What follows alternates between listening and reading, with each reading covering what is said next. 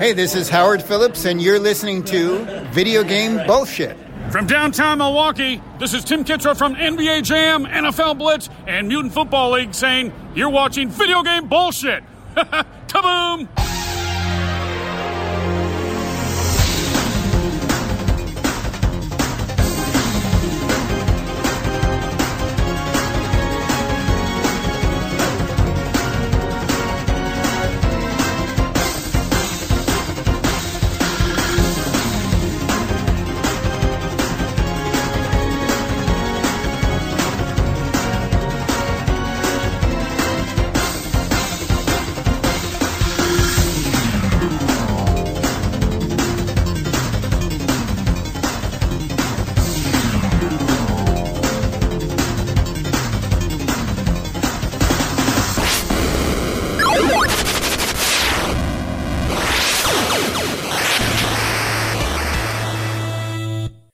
This is Jeffrey Wittenhagen. I'm an author of multiple gaming books, including collector's guides for both the Nintendo and Super Nintendo.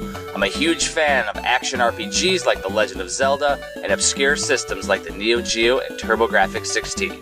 And we've got guys. Hey, I'm big into no death runs, high score runs, collector of all things vintage and retro, pretty much anything video game related.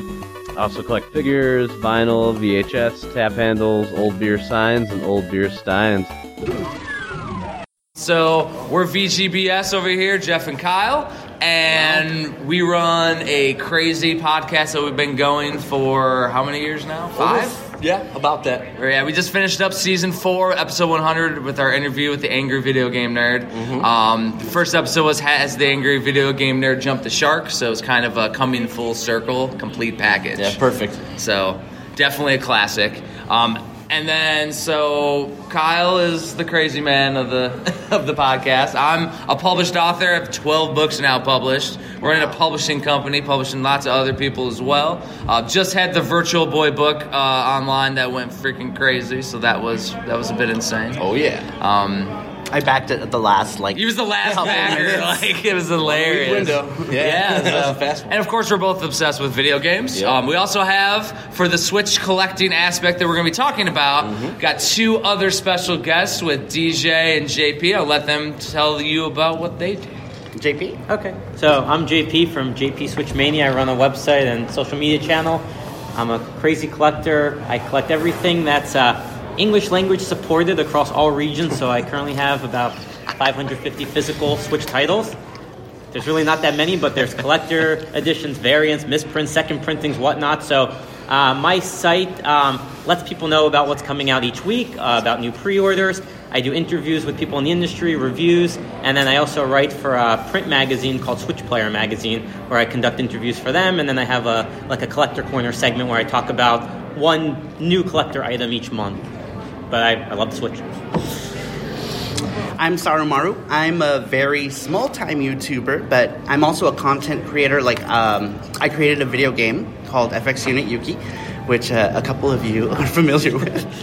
And I love my Switch import games, so I'm here to talk about Switch import games and playing Japanese games on the Switch. Yeah. And so these kind gentlemen invited me. Yeah. And Saru also did some artwork for Sydney Hunter. I did. Which is coming out digitally on the Switch pretty soon. He did, the boss Yeah, art? I did a bunch of, NPC characters Super and, cool. the last boss and a bunch of the character portraits. Just, random odds and ends that they were missing and they needed before the game's release. And so that's the interesting part with the Switch is it goes really deep because of the support for the indie developers. And so the indie developers reached out and they have actual people that are making aftermarket content. And because they're all part of this community, this whole convention scene, we all get to know each other and it just kind of blossoms and blooms. And now all of that's coming out physically, which is why we're coming full circle to talk about collecting. That's why I think a lot of us are at this convention too. Exactly. We love the physical aspect. Yeah. So Switch is doing a good job putting a lot of physical on card, especially in Asia. That's another thing too, is I buy a lot of Japanese games, and they get physicals when we don't. That's exactly So it. most recent is Final Fantasy X 10-2 HD. The US, UK, gets Start at the 10 on baseline. physical cartridge and 10-2 as a download code. Asia gets the complete thing on one cartridge. Yeah. And so, still Square Enix. So let's start at the baseline, so we can go from there. So the baseline with the Nintendo Switch, right? So Nintendo went away from disc-based media again, like the majority of gaming, and they went toward these little cartridges, right? So you got the little SD card-sized carts, but we got physical carts again. And what it's allowing gamers to do is to recreate that nostalgia that we had with NES, Super Nintendo collecting that we've been missing out with, and like even. Some of these publishers are putting out crazy creative releases where they have like a Nintendo-sized manual inside the box. And like it's just super cool. And because of the internet, because of how small things are, and because the Switch is region-free, it's region unlocked, you can play any region, all of these developers are releasing games, and then like in Japan, they're natively supporting English. So then you go on PlayAsia's website, which is a huge advocate of, all of this aspects. And you can pre-order. They have their own limited versions now and things too. And you can literally get things out of every region. And that's half of like JP's insanity is he's collecting every game, every region, every variant. That's hardcore. And he's the first one to find out about it. So he's the guy that all the news media is referencing when they post their news about a new game coming out is JP. Yep. It's the insanity. So that's where things are getting crazy, though, is that you could literally have a complete collection worldwide now. And it's not just limited to what's here in our region, our country. So that's where the rabbit hole goes really deep. And you're going to see, like, even at conventions like this, where there's sellers that have Famicom, Super Famicom, stuff like that. And, like, in my books, I have to literally focus and go, all right, so we got to play these. And then those that are heavy on Japanese, I'm not going to include in my book because I can't understand them and enjoy them unless it's like you don't need to know a lot and you can still enjoy it, like a platformer or an action game or something. That requires hunting and research. Yeah. And testing. And so that's a really cool part of those books. Well, with the Switch, it's going to be a deep rabbit hole where you just include that in the actual park. So part of it is we're going to talk about the upcoming Switch collector book too, and JP and I are working on. He's writing the collector's aspect since he has everything. and we're going to he's going to write like a little JP Switch Mania collector's tidbits on certain games, but like literally like I Am Setsuna, which was out release, is also just going to be right in with the game. It's not going to be its own section. It's like it's just these ones were in PAL, and I'm going to put a little flag to annotate that it was from Japan or from Europe, or there's a couple of Australia releases and stuff too that are coming down the pipeline. That's actually a good example of a game that came physical from digital and is only available in Japan. And it was I think the first one, wasn't it? Yeah, it was that the first one one? of the launch titles. I Am Setsuna. Yeah. And that's where it was crazy. And then where the variant collectors come in too is that I Am Setsuna, the very first version that I have, has just kanji on it. And then there's another release where it's in English on the cover. Oh. So it's like, do you want English cover or do you want the Japanese cover? Both. JP says both. There we go. Both. I personally would like to have, the actual English side on it, but now that I already have the Japanese version, because I didn't know any better. So it's stuff like that that's going to be annotated too. And creating some of the history behind the stuff is interesting too. Because, like, there's no one source for all this stuff. Like, JP's working pretty diligently on his site to make sure it's all-encompassing and covers a lot of it. But there's still a lot of variants out there and craziness. Like, for example, this weekend I'm like, so JP, we're bringing Switches. What? And I posted this to an entire forum of hardcore collectors. What games on the Switch right now can you play multiplayer with two consoles? And it was crickets, because at least Dragon Marked for Death that came out is a limited game. Not limited, but it's indie crates. Yeah. It just came out physically. That one you definitely can. But, like, what are the ones? So it's like, can you do that on Super Mario U? And I don't think you can. So, like, that kind of stuff needs to be documented. Because it would be a cool thing when you come to a convention to know which games to bring. Like, I need to bring Smash Brothers because you can play two consoles. But can you? We have to try it. Like, that's the things that are cool. And being able to actually put all your cartridges and bring them along with you and play it on the fly, I think is part of the allure of the Switch. What do y'all think? I agree with you. I keep them in their case because I lose everything. So if I don't put it back in its case, I'm going to lose it. Yeah. I bring a case with 9 games in it. It's 9 different games that I probably could only play at home at one point on another console that now I could bring with us. Yeah. And I mean, that's also an appeal to the Switch. I mean, they did something smart. They took something that is on the go, but easily docked on TV. And the graphics, to me, don't matter as much. I just want to be able to play the games wherever I go. That's their tagline, right? Wherever, whenever, I mean, whoever. the graphics are good enough they are for good. what they're doing, just like a lot of hardcore gamers expect, 60 frames per second all the time at the highest resolution. And I don't think the Switch is really about that. I think it's really just about the games that are fun to play. I think that's just Nintendo's thing. A lot of harkens back to the old school, like the Toe Jam and Earl and the Link's Awakening, where they keep what made the original game great, and they're not trying to change too much with it.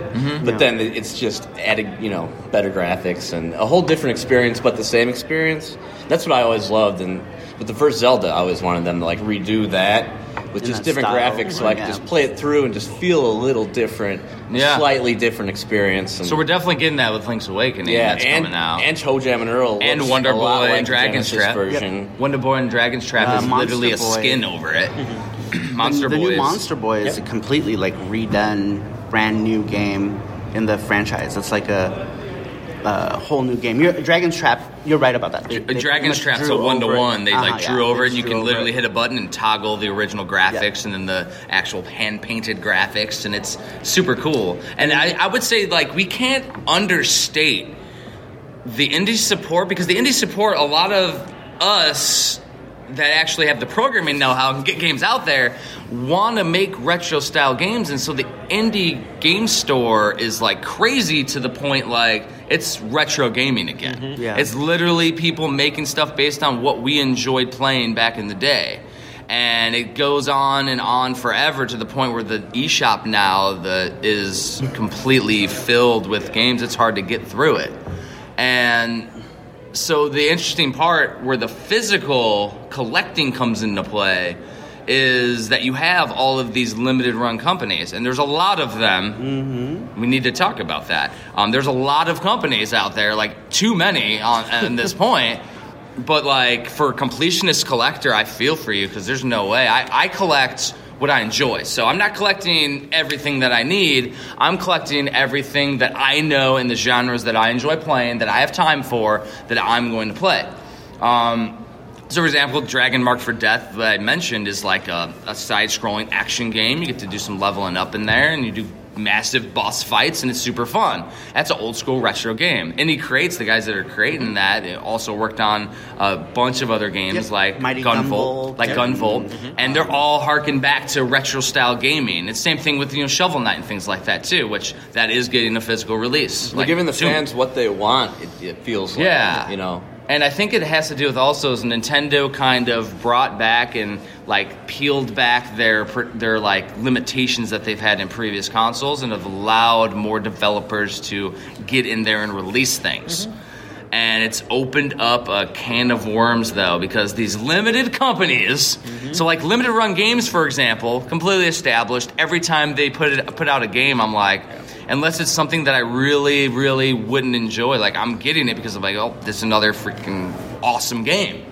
But then you have all these other companies, and some unproven have taken pre-orders and haven't shipped them out, and we don't know if they're going to ship them out, and more are coming out. Well, you said one was announced yesterday? Yep, just yesterday. Another company. How many is that? 13, 14 companies now that are doing limited prints? I can think of 5. Yeah. Okay, so let's go, JP. Limited run games, super rare games, special reserve games, strictly limited games. You have East Asia Soft's from Play Asia's own line. You have Red Art Games. You now have Warren Collectors, which is the one you mentioned, where they already have 3 games for pre-order, haven't shipped any, are poorly responsive on social media. They haven't even shown what the case looks like, just the cover art. Now you have one called First Press Printing, which apparently they're bringing a Game Boy Color game to Kickstarter.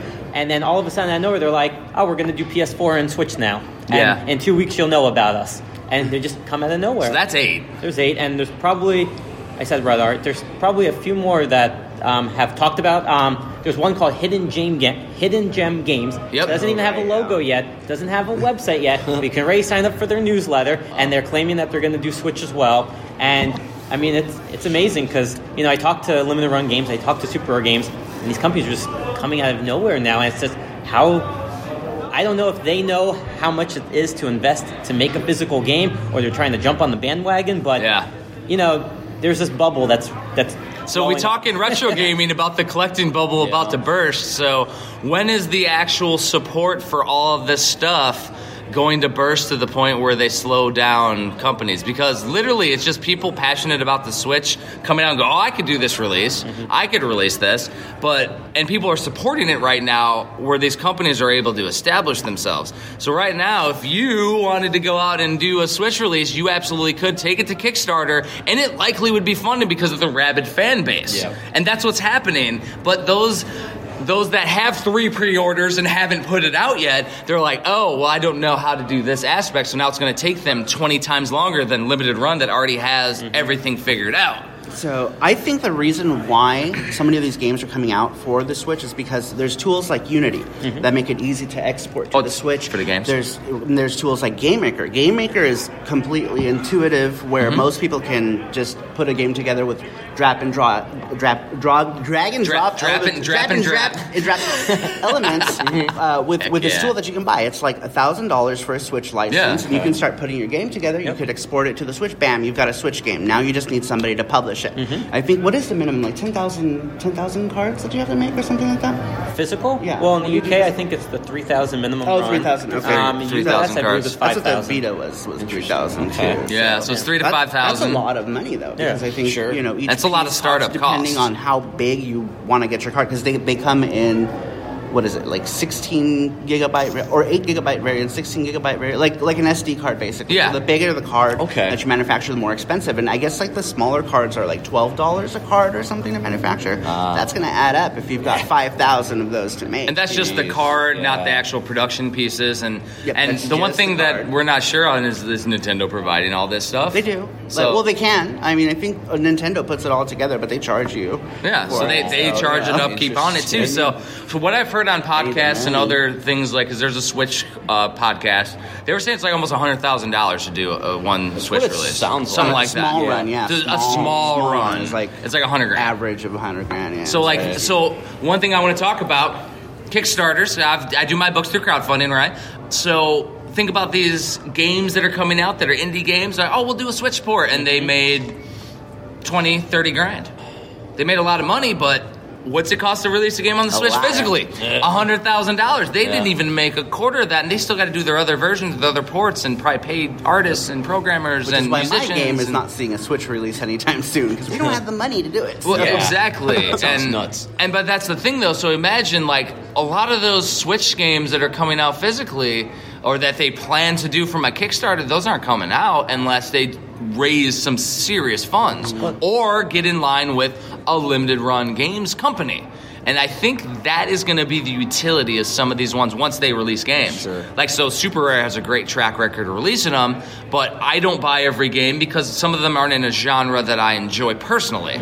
But every time I've gotten stuff from them, it's been quality. But now the problem is they're becoming like Limited Run, where their games, instead of taking weeks to sell out or even days, it's now hours. Yeah, it was like weeks for games to sell out on Super Fall Rare. Flat, Shelter Generation came out. Even Lovers in a Dangerous Space Time took a while. Yeah. Now their most recent ones, which was Faerun, which is 4 RPGs in one. Yeah, Faerun. I definitely got that one. Now sell out in 2, 3, 4 hours, and they've already on the aftermarket go for $200-$300. And jeez, I mean, it's insane. Lord. And who knows if that price point's going to continue to skyrocket like that, but that's the thing. Yeah, that's how much in demand it still is. There's the bubble's swelling, but there's nowhere near time to burst yet. It's not going to burst yet. The demand's still there. But I think, though, like, by supporting some of these developers, it's going to be a huge boon for them, too, because then they're going to be able to get their games out there. And like Super Rare has the games in hand before they put them up, so then I get it with that same week. That's awesome. Limited Run, it's 3 months, 4 months sometimes, and I know that going in, I don't care. It's like I'm supporting it's like you're supporting a Kickstarter, and it takes like how long did it take you? A year or two? From start to finish? Or no, just to release the game part. It took about a year. That is very fast. Saru's Kickstarter was awesome. It was super fast. My first NES book, I had Black Box Challenge, the RPG where you collect, Nintendo games in it, and that took 2 years to come out. So I mean, it's just and that was fast according to most people. Like, so it's one of those things where the games take a while to come out, so I'm used to it, and that's how I see limited run. Whereas others see it as I'm buying a game, I want it shipped tomorrow, and you know you're they get a lot of flack. Limited run, you know, like you pay them, you know you're going to get it, you know they're going to deliver. So my prediction and my analysis with some of these newer companies is that they're doing the limited run games thing, and maybe even more so, they're just doing a pre-order till they hit the minimum amount they need to produce it, and then they're doing the production side. So they're going to take, instead of 3 months, which limited runs already has the moving pieces, you have, Warren Collectors, that they probably got the money for the pre-order, and now they got to do all the production side, and it's going to take 6 months. It might take longer. Yeah. And they put their estimate, We're not holding out for April 24th to begin shipping. Well, yeah, they put April 24th on one to begin shipping, and it's like, I doubt that's even going to be close. Yeah. And I mean, I've missed deadlines with my books just from simple shipping taking longer than expected. Mm-hmm. Oh, yeah. Imagine just production on top of it, and you don't know because you've not released a game yet. Like, good luck. It's a learning process. Good luck, guys. Oh yeah. So we're talking a lot about the production, but what about the collecting aspects? We got to go back to collecting. Mm-hmm. I love the collecting spot. So the thing is that one thing that I've seen. Like, there's a whole Nintendo aftermarket. I just mentioned Black Box Challenge, right? So one thing that I've seen is, like, things have been popping up in the Switch collectors, especially on the limited side, that have mirrored what's going on in the NES aftermarket. So, like, in the NES aftermarket, you'll have guys that will, like, release a game and, this is limited to 20 copies, and then all the production team get a copy too, so then there's, like, 26 copies or 30 copies. I've noticed that happening with some of the limited stuff, but I've also noticed different variants, especially for completionists. It probably drives him nuts. He probably doesn't sleep at night because of it. But, like, imagine, like, Super Rare Games or Warren Collectors. I one of your posts really early this morning. I don't sleep. I was like, he doesn't sleep at like 4 a.m. It's like 7 a.m. I'm like... Imagine those companies doing their own variant for their own employees on some games. So say they do, here's going to be the employee version of the game, and then it's simply just a different label or something, or a different label and a different insert. Yeah. But imagine them doing that and how deep that rabbit hole would go for collectors. If you're going for a complete collection, you want variants, that would be a deep rabbit hole. And I know there's at least one from Limited Run that did it. I know that there's at least one from Super Rare Games that did it. There's some craziness out there. And even retail releases, you look at Nicholas, right? They do Binding of Isaac, Blade Strangers. Blade Strangers had 3 variant covers. None of them were rare. They just had 3 different characters on the front. But Binding of Isaac, all the first printings have manuals and goodies. Then they release printing, sometimes same cover, just nothing inside. But then Cave Story got a second printing of the Japanese cover in English, officially released in the U.S. But they don't make announcements on these. They just kind of come out. Even Rocket League. So Rocket League has Ultimate Edition, Collector's Edition. Collector's Edition has like an embossed, like, grooved kind of cover, shiny. Cool. And then just randomly they release the exact same cover, just flat, just standard printing. But how do you know all this? I mean, it's just by accident. Sometimes you go into a store and go like, this looks a little different. Mm-hmm. And I mean, it's... And they do it because people like you who buy those variants, they got your money. And you got to think too, like, it's probably cheaper for them not to do the embossing the second print run too. Right. Mm-hmm. Oh yeah, absolutely. And then you have the Air variants that also come out, and then like with Galgun 2, where you can mail away if you or if you post on their site or something. There's like a little list, and they mail you the corrected copy. Right, so the only way you know about that is if you mail it to them and you catch that post, and then you send the mail. That's another. Yeah. So what happened with Galguns 2 is on the inside, the inner artwork was Wild Guns. We don't even know how. There's 2 different studios, but that artwork got on it. So what happened was on social media and their webs and Twitter or Facebook and Twitter, they had just a little form to fill out saying if you got it, just fill out your name and address, and we'll mail you the corrected one. And then that stopped. So now, if you want that real cover, you need to get it because the game's not really printing anymore. So And so think about the interesting thing. So they didn't require proof of purchase or anything, just to mail it out. Mm-hmm. So and even Darksiders now. So like I filled it out, and when I did a replacement copy, like they sent me a copy of the little cover, just the cover. Just the cover. Yeah, just the cover. Okay. But they imagine how much shipping that cost that company though, just to do that one variant. Mistake. That's a huge mistake right there. Yeah. It's craziness. How about Darksiders? Darksiders, yep. Without the red ink on the spine or even in the logo, it was black. And everybody was thinking, this must be a marketing ploy. Darksiders is dark, and the black cover, like the Labos. But if you look at it, the back artwork bleeds a little bit onto the spine, like the bottom half. I mean, it was a mistake. And they said they had a printing error with like the red ink, and all these copies went out. So now you wonder, okay, are they going to reprint it? Are they going to do a mail away? Is this going to be rare? Is the second printing going to be rare?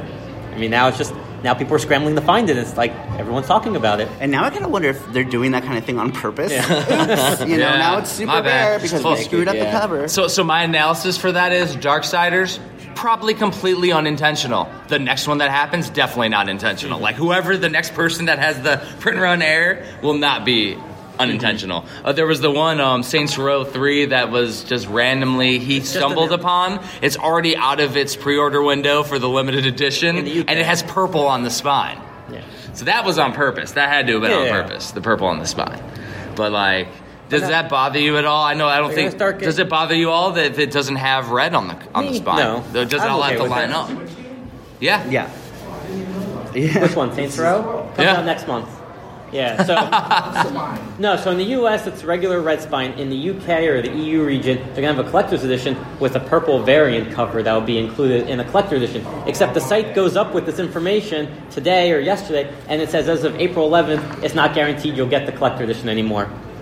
It's like, okay, it was like up today. Now it's going to be hard to get. It's up today and as of April 11th, 2 days ago. Right. Not guaranteed.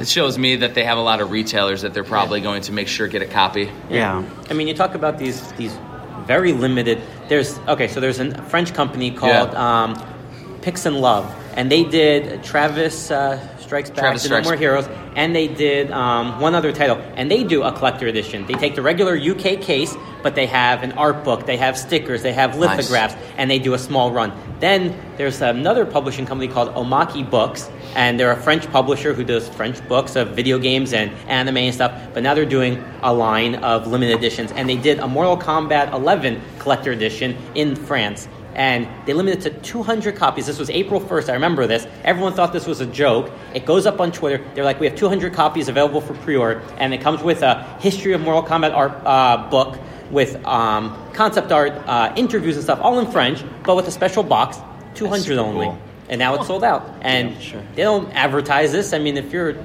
true collector looking for everything, you have to know everything all over the world now. Complex. Yeah, almost near impossible. So, sorry, what is the coolest Japanese exclusive you've seen so far for collector's item? Oof. Too many. There's so many out there. That's where it's like, because I know recently, because they have the Psycho collection, right? And I was just going to and volume 3 allows you to put the other 2 volumes in the box, and then you have that crazy mouse pad that I don't even have a mouse, but it's like the squeezies on it that you use for your hand. It's like really, like in Japan for some reason that's just there's a lot of those. They like mouse editions. pads, and even in the US, the Disgaea 1 collector edition, we got a mouse pad. And then also the Dead or Alive Extreme 3 Scarlet in Japan got a mouse pad with, big boobs right on the mouse pad. That's a pervert edition's like... Very weird. The Psycho mouse pad, too. It's got stuff that I can't have around my daughter is what you're saying. Like, I'm not bringing that to work. Yeah, I can't leave it laying around the house. Going back to your question, one of the coolest collections is the Capcom Beat 'em Up collection. The Japanese version is amazing. It comes with like a book and a whole set of soundtracks for like all the games that it comes with. 5 CDs. All those soundtracks. Man. Yeah, it's so awesome. And you did an unboxing on that. I did. On Retro Japan. I did on my YouTube. YouTube.com/Sarumaru. Check it out. Shameless plug. His shirt says Ruin Your Tokyo, and it's him dressed as Godzilla on the shirt. Ruin Your Tokyo. It's a meme on the channel. It's classics. But yeah, we're going to be doing a live stream tonight, so if you see us in the hallway, we'll probably be live streaming. You can come hang out and like do some shots with us. It'll be late at 10 o'clock. It's going to be wild. Semi-drunken live stream. And we're going to be doing some fun with that. But so I do like all the different collector's editions. The Capcom one was interesting because wasn't even tracking that they're going to do something that expansive. And then it's called a different name. So if you don't know, the first one's the Capcom Beat 'em Up in the US. Yep. Capcom beat 'em up collection. Yeah, I was say that Belt Action in Belt Japan. Action is what it's called. Now, are there any differences in the game itself? The games were the same. The titles. I think they kept the original Japanese name on 2 of the games, but the gameplay and everything is exactly the same. Yeah. Okay. Yeah. So if you switch the region, it'll just change the title. So if you change it to English, it'll have the U.S. region titles. If you change it to Japanese, it'll have the Japanese games. That's super cool. That is another really cool collector's edition that came out in Japan is the Mega Man 11 or the Rockman 11 collector's edition. Yes, Rockman 11 that collection. One came with so much swag, and one of the things that I really liked about the Japanese version of that is the Mega Man amiibo came completely printed. Yep. The version we got was a white back card, box. And that was a GameStop exclusive in the U.S. Oh, jeez. White back card. Yeah. Like nothing. So if you take the Mega Man amiibo out of the box, it's just white. Right. Like no printing. No, yeah. Classic Capcom. But yeah, that was a really cool one too. Yeah, like a lot of cool stuff in it. There's a lot of stuff. So I exclusively, the one that I'm collecting everything for is the Play Asia exclusives, which we just got. Was it Fairphony? Is it Reverie? Reverie. That was Reverie. Fairphony was a super rare one. That's right. Yeah, so it was Reverie is the Sweet As collection. Came with a yo-yo, soundtrack CD, a map. Yeah, so I literally got the little box. I didn't know what it was. It doesn't fit in the collector's thing. I opened it up and I'm like, oh, it's a yo-yo. So that game looks like a throwback to like Earthbound and Star Tropics, which is like super cool, and I want more of those. Yeah, those are nice. So Play Asia is pretty much releasing a limited variant of pretty much every Switch game. And they're super affordable. Shikondo's got one with CD and like all the extra stuff. Yeah, what's good about theirs is, the regulars are typically $30, $35, and for $10 more, they have a limited. And it's, standardized box. It's normally a music CD. Sometimes it's a steelbook. It's the game. I mean, you get the map or you get some other kind of bonus. And, it's... They're a good company. I mean, and I do like that all the boxes are completely standardized. They're all the same size. They're all got 1, 2, 3, 4. There's not a million of them, so it's palatable, and I can display it on my shelf like facing forward. It looks cool. Another piece of collecting too. So you were talking about you put like 9 in a case, or I take all my games out of the case, but I have this thing that just says video games on it and it looks like Atari logo, and you open it up and it's literally like printed off, and you can fit each cartridge in it, and you can put about 50 of them in it. And then so with the Kickstarter book, every time I do a campaign, I do some cool stuff with it. And so I've done I'll do like a wooden book cover that has a living hinge, which I have my hidden gaming gems. I have one of the last 2 downstairs, or right over there on my table with the books. I have like one of the last ones there. The Virtual Boy book that I'm doing is going to have a red one. I'm going to actually stain it red, like by hand and everything. Cool. And I'm going to do black art on it for it to make it Virtual Boy. But so on that, I'm also going to do a little treasure chest. I'm going to stain it black. I'm going to get some Switch logos on it and put some felt inside. So that way, all my excess, and it's like a little guy, I open it up and I put all my carts in there. That's where I put all the extra carts, and then I can go through like a little treasure chest and pull out my games. And it's like a double display because you have the boxes still. Yeah. And then that fits like right in front of it. Black has Nintendo Switch on it. It's a win-win. Super cool. How do we get it? So it's going to be on the campaign, and I'm literally going to make as many as people back. I'll probably keep it open afterward, and as long as I can continue to make them, because like that's what I like doing though, is because I work on and make a lot of the woodworking pieces myself, or if I can find them at like a Hobby Lobby, but then I'll sit there and varnish and stain and do all that myself. Better hope you don't get 1,000. If I get 1,000, I'll put in the work. It's fun. This is a hobby. This is the best part. Like, you won't leave the house? No, I'll never leave the house ever again. Varnishing the boxes. Well, I made the mistake with my Super Nintendo paperbacks. Like, I'm shipping those out manually, so I'll do some manual stuff when it comes to that, and it's super fun to do. Like the Virtual Boy cover, though, I limited it to 30, so I can always limit it too. But I want people to be able to get there because I think that would be super cool and just neat to have a collector piece. And I literally use mine like all the time. Because the video games one only holds so many. I think it's like 50 maybe, like 25 and 25 or something like that. So I put my top 50 and I'm trying to do some kind of logical order, and then I get new games and I don't want to ship them all, so it's all massive cluster now. But then all the rest go in the box. And so it's just a super cool way to just sort your collection outside the sorting of your collection.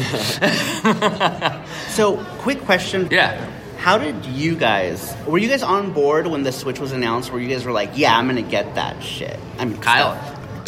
I was actually... I'm still way in the old school. Kyle's an old antiquated collector. He'll adopt it eventually, but, like, you just got a Wii, right? I had that a while ago, PS3, but got a PS3. But my buddy gave it to me, so I wouldn't... Yeah, exactly. Like, wouldn't have got it unless he got it. I'm more like, NES, Master System, SNES, and back. Mm-hmm. But that's what's cool, too, with the region free. Yeah. Because even with Master System, how you had Europe, but then Japan had Sega Mark III. But in this one, they're all compatible. They're all the same and compatible. You don't have to do anything fancy. Yeah. And even with... Sony started that trend with... And with even like TurboGrafx, that was region free as well. PSP, yeah. You could play the PC Engine CD. Yeah. Not the cards, but the actual CDs. Yeah. But still, sometimes you have that language barrier. So that's what I think is really cool, that now it's all a win-win situation all the way around. So you mentioned a good point. Sony. So I think Sony was the company that started that whole like region free thing with the PS3. The like Blu-ray region. We were on the same Blu-ray region. Then they started selling games for the PS3 from other regions because you can play them now. So Nintendo was like, well, we can make money making all these different Asia region games and just make them region free. And now you have people like us who are buying those Asia region games because we can play them now. Yeah, absolutely. And one thing I did want to say too, like with Link's Awakening and the ToeJam and Earl, that's what's going to get me on board. Yeah, because as an old school gamer, that's candy. Well, and the unique aspect is, and I use it all the time, is that the Switch is glorified handheld basically, but it plays beautifully on a giant screen. And every option is there. But then, like for example, coming out here, flying on a plane. I'm playing the console in my lap, and now I have every game retro that I want to play, and I just load up my favorite games or the ones that we want to play, and there's like no negative aspect. I don't know what's the negative aspects for this. Anybody have a negative aspect to the Switch out in the crowd even? System storage? There's really not a whole lot. For me, it's lack of folders. Yeah, because I bought like a 128 card for mine, and like the first day, and I popped it in. I haven't had a storage problem at all.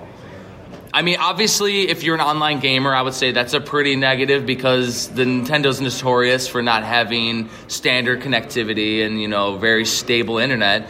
But the games that they're doing well, like Smash, I mean, there's rarely any issues. Splatoon 2, rarely any issues. So, I mean, that would be the only thing I could think is a negative, and that's not from a collector standpoint at all. From a collector standpoint, I see this as like the coming of age back to collecting again and making it fun. Exactly. And the thing is like the only one that's going to be miserable is going to be JP over here because he wants everything. Everybody else, we're all cool. We're just getting what we want, and it's awesome. I haven't had an issue. Going back to what he said, one thing that Nintendo did do is they standardized memory. At least they use standard micro SD cards, which is something that Sony didn't do with the Vita. And I believe that's why they shot themselves in the foot doing proprietary memory. Nintendo was like, let's not do that. Let's use standard cable, standard USB-C, standard micro SD cards, make it completely accessible. And I think that's one of the things that really helps with the Switch is just standard memory, region free, and the option to play it on your TV if you don't want to play it portable. See, I'm not a huge... I buy all the portables, but I don't spend a lot of time on them. But with the Switch, I play it docked almost all the time. But on the one time when I do want to go somewhere and take it with me, I'm playing like Blaster Master 02 or whatever. I was like, I want to finish it. I'll take it with me. I just found out about that one because the eShop is overloaded, and I'm like, and how much is it? Like it's super cheap. It's $10 too. It's so good. And so Blaster Master 0 was a recreation of the original with a bunch of extra stuff in there, extra boss fights. 2 is a whole new game. That's nuts. It's like what? Like they were just going down the rabbit hole, and I loved Blaster Master growing up. So it's like you literally got Blaster Master now, a new version. They're knocking it out of the park. So let's go over comparisons, old to new, that we can have on the Switch. So Blaster Master, done. ToeJam and Earl, done.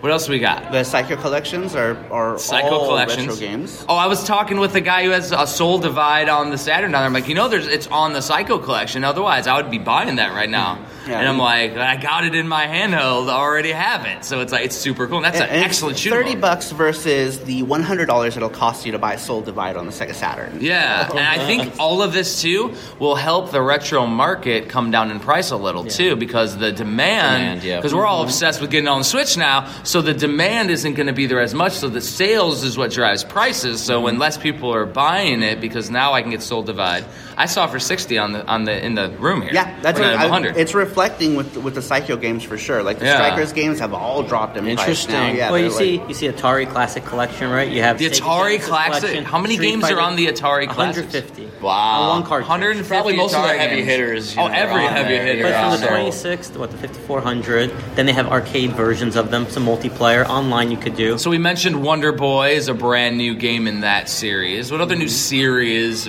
based on old school? I mean, you have Bloodstained, which Bloodstained is the and the Curse of the Moon just got a limited run games release. They put it in a classic. Their box is NES sized in the collector's edition, and it's Konami Silver. That's great. And then it comes in a Nintendo sleeve that the Switch game fits in, and and that is literally Castlevania 3, like a reimagining of Castlevania 3 by the creator, Koji Igarashi. Igarashi. You get to switch between the characters. So good. Igavania. Igavania. It's so fun. But it's literally a reimagining, and it's the game that we didn't know we wanted that was a bonus on their Kickstarter for their main game. Their main game is going to be, I'm thinking it's going to be more along the lines, just watching it, of Castlevania Dracula X Chronicles on the PSP, where it's going to be high shine. Hopefully the controls control like the first Bloodstained, the retro one, and then we're going to be good. So it's not like the PSP version of Dracula X, where it's a little slower. Well, it might be because it's in 3D. So it is in 3D. Beautiful graphics, like the graphics look like amazing. Symphony of the Night. Yeah. So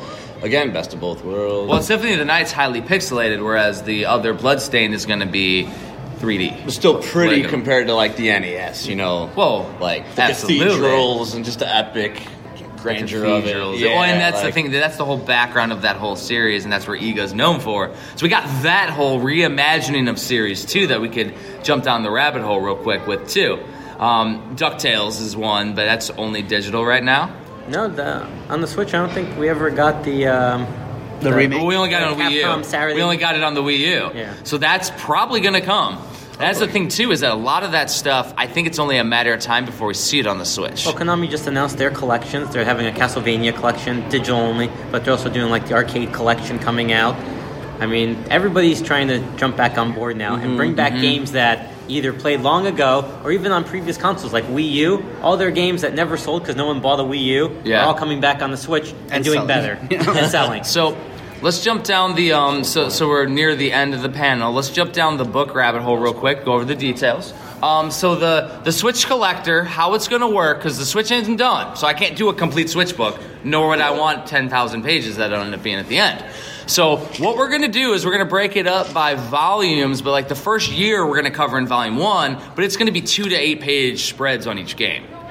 So we got all of that already templated out. JP and I, he's doing a JP's Switch Mania Collector section where he's going to talk about variants and craziness. I'm going over details. Backers always will have an opportunity to contribute, and if they have a lot to say about a game, they'll get their own page in the actual review. And then we go from there to craziness. So I'm going to go digital games released during that time frame that we want to see. So Blaster Master Zero would be one. One of the ones that I really loved near the end of that year was Blossom Tales. Blossom Tales is like Legend of Zelda: Link to the Past, but it's a grandfather telling the story to his granddaughter and putting her into the game. And cool, so she's the hero, but it's literally Link to the Past. It's old school retro style. ARPG. Like, I want that as a physical. Now, if some of those games get a physical release, that would be awesome. And it'll still be in that section, and then it'll be in a later volume. Now, I want to have it under 500 pages. So that's the key. Like my books, getting over 500 pages it becomes complex shipping everywhere. So under 500 pages. So volume 2, 2018, as JP knows and as you all have seen, has exploded. That's when all the limited run games and all those companies started. That's when everything snowballed. And there's no way we can have all of 2018 under 500 pages. So it'll be a clean break maybe in the middle of the year or wherever. It'll be a time frame, and it'll stay the time frame. And I don't like doing volumes, but I think we're going to literally be building an encyclopedia of the Switch. How many games came out in that second year, you know? The Switchopedia, basically. It prints money. Call it the Switchopedia. Yeah. Have a little part there where it can spit money out. It prints money. Like, I need to put that picture in there. It prints money. Like, that would be hilarious. Have Saru draw him. Yes. That would be classic, but that's where we're going to go with this book series. And the goal is to launch it this summer. I want it pretty much written, though, from my perspective, because unlike the Virtual Boy book that started as an April Fool's joke, I didn't start writing that one. That's why I put, like, next year is the release. Because I was like, I don't know if this will get funded. Let me throw it up. It was funded in an hour. And I'm like, all right, you guys are all crazy. You did this to you was my first update. And then I just started adding stretch goals. And then I started promoting it like a day before because I did it for a week. It was 450% funded in a week. I was like, okay. But the main book is Switch. That's going to be the concentration. And I think it's going to be pretty amazing. We're going to try to do as much cool stuff. So we mentioned the Switch box, right? The little treasure box. We're going to do the little wooden book covers that I'm going to do from every release from Hidden Gaming Gems on. If people want them for older books, I'll do them for older books too. It's just a matter of getting the artwork rendered so they can burn it. I do go over them all in marker if people want me to. I'll literally go over the covers and it all really pops. I do it by hand. We're going to do that. And then there's another person that JP introduced me to, and he makes custom arcades, like those ones that are on the wall in the vendor area where they make the custom arcades. He makes one that'll fit a Switch and 2 of the Joy-Cons on the actual console, and we're going to have the art. So the art, I have pictures of it so you can all see it after the panel, is done by a guy named Rusty Shackles. And he's done some work for Hardcore Gaming 101. He's never done a Nintendo piece. And it's literally all the characters from 2017 from the first year, all like around the Switch controllers, like the Joy-Cons, and it looks awesome. And then we have a graphic artist that created the Switch Collector logo, and the whole book is going to look like a Switch box. So the front cover is going to have the art with the little top left corner having the Switch Collector logo on it. The spine is going to be red, no misprints. The spine will be red. It'll have the white text on it. The back, I took literally the template of Breath of the Wild and added screenshots from all the games from the year. Cool. I put some cool text on it to match, like, you know, about the book, and did a little summary about the book. Have the little logos from the companies there, and just making it overall like as much of a cool collector piece as possible. On top of it, some of you have seen my cool slipcases. Some of the cool slipcases that I've done, and we'll do a slipcase too, of course, for it. Everybody's requesting Lenticular. If anybody doesn't know Lenticulars, the old trading cards where it does 2 animations. Yeah, buddy. So we got to figure that out, what we want to do for that. I don't know yet, but I think it'll be something cool, like a Switch controller going. There we go. Oh, that'd be like part of that, and some other stuff with that too. But some aesthetic for it. And like for the Super Nintendo book that I had, it was literally the artwork that the artist did, and then went to the pixels of the Super Nintendo. And so that one's now completely sold out. And I have like 6 left of the Hidden Gaming Gems. So what I do with those though are limited to the campaign, and then I'll order like 3 or 4 extras in case some stuff gets mauled in shipping. And that's literally it. And then I'll bring those to conventions. I'm like, hey, I got one with me. And like with the wooden boxes, I ordered like 2 extras. So I have 2 extras of the wooden box. So what I'm going to do is we're going to wrap things up real quick because the panel time is over, guys. It goes so fast every time. Yeah. So you can find me and VGBS Gaming Podcast, HagensAlley.com. Hagen's Alley is where you find me. I'm also on everything, all of the things with Hagen's Alley or me. I'm the only Jeffrey Wittenhagen around that does anything crazy. And you can find my books there. My bookstore's on Shopify. I have everything digitally available on Amazon. I have some of the collector's books on Amazon. If you want me to send more to Amazon, I can do that too. But Shopify works real well. That's where you find me at. Where can you find you, Saru? I have a YouTube channel, youtube.com/Sarumaru, and you can find more information about my video game FX Unit Yuki at fxunityuki.com. So he has it on the Turbo, but he also has it on the Mega Drive Genesis. He has that one going. And hopefully Switch in the next year. That would be awesome. Oh, yeah. We're hoping. And then for me, if you want to follow me, jpswitchmania.com. If you type in JP Switchmania on YouTube, Twitter, Instagram, you'll find me. If you are a collector and you want to be kept up to date every week, every Sunday, I put out what's coming out with links and then any tidbit information as to whether it's a limited company, how many they're going to have, things like that. Twitter, I'm active on 24/7, so if there's something new that gets announced, I'm going to post about it. I'll let you know where to find it. Things go on sale. I also like to keep everybody informed, so if you're a physical collector, definitely check me out. And so if you're all interested, and let us know, you can chat with us after the panel. We'll be right in the hallway. I might be able to convince JP we can do a Switch Mania playcast where we actually start playing games coming up for the book while we'll play them in depth, talk about them on the cast. He could talk about all the collector crap that he's been finding, and all the unboxings and stuff and what he has going on. Yep. And then we can have on other people too that want to come on and chat. Maybe developers, maybe, Saru, and and if Kyle ever buys his actual system, he'll be on with us too. We'll have to start Kyle a Switch fund. Gotta get. We'll find out. But I'm thinking though, keep it simple. Maybe even do it a little bit live stream too on OBS or something where we actually have the videos up of us just chatting. Because we do everything just audio on VGBS. We want to keep it old school. So, thanks everybody for coming. Appreciate it. Thanks, guys.